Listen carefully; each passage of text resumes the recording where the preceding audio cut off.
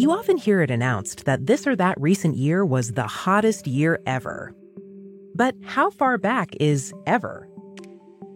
The modern mercury thermometer was invented by Daniel Fahrenheit in the early 1700s.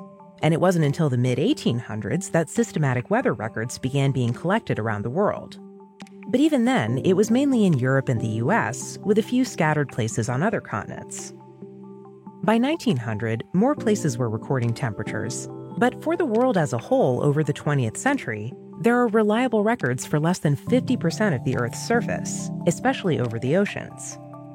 Here in Canada, while some places have data back to the late 1800s, official Canada-wide weather records only begin in 1948. The world's atmosphere now has complete coverage from weather satellites, but that record only starts in 1979. So, the hottest year ever is not since the world began or even since the end of the last ice age. It's more like since a few decades ago. So, you might ask, what evidence exists that it was as warm or warmer than today in past centuries before thermometers were invented? And I'm glad you asked, because for the Climate Discussion Nexus, I'm John Robson, and this is a CDN Backgrounder video on past climate warming episodes. When we try to figure out what happened to the climate in the distant past, we have to decipher indirect clues left behind in things like tree rings, sediment layers in lake beds, deep ice cores, movements of tree lines across the landscape, and even observations in ancient writings. It's a fuzzy, grainy picture, and it leaves out a lot of important detail. I mean, it would be like trying to reconstruct all of 20th century US history from Hollywood films. You'd get some things right, but you'd leave out a lot, and you'd have to rely on a lot of guesswork. But no matter how uncertain the science of climate reconstruction is, one thing that emerges very clearly is that the climate is not stable. It has a long and complex pattern of warming and cooling that, throughout the history of our planet, has seen temperatures most of the time higher than today. And until we can explain why it used to be so much warmer than it is now, we shouldn't assume that we know what's behind any warming we're currently observing or have seen in the last 50 or even 100 years.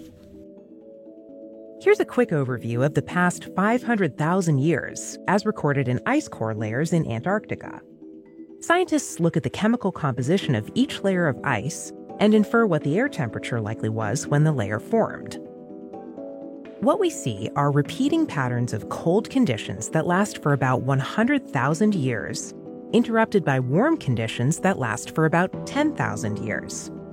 The current warm period, called the Holocene, is noticeably cooler than the previous 4.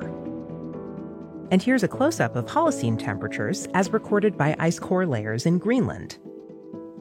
Notice that the climate warmed rapidly as the Ice Age ended and reached a peak warming in an interval called the Holocene climate optimum between 8,000 and 7,000 years ago.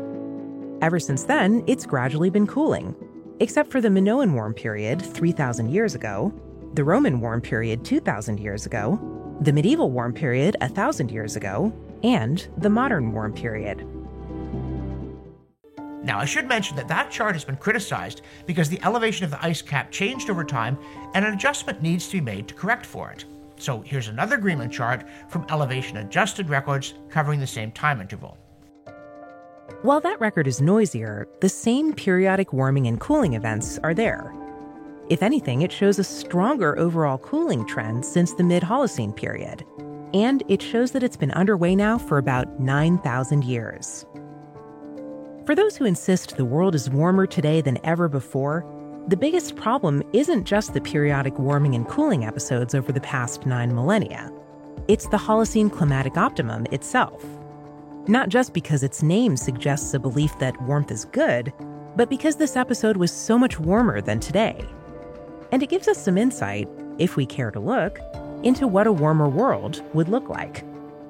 Do we see runaway warming, a greenhouse effect, extreme weather, crop failure?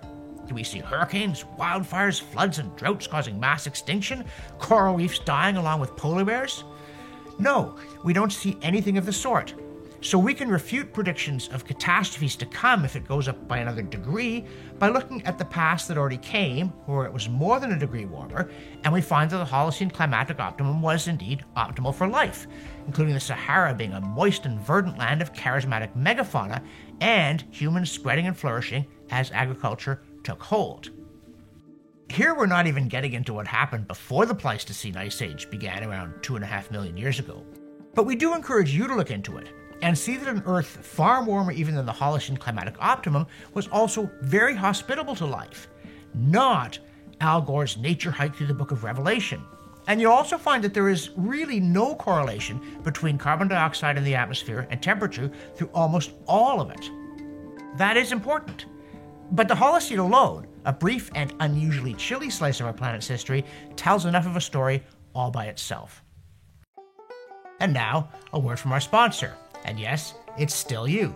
And we want to thank all the people who've responded to our appeals by making a one-time or monthly pledge.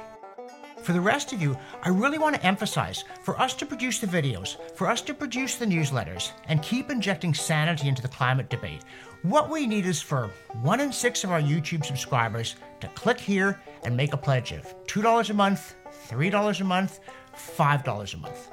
That's what it's going to take to sustain our efforts for as long as they're needed. So click here, cup of coffee a month, that'll keep us in business.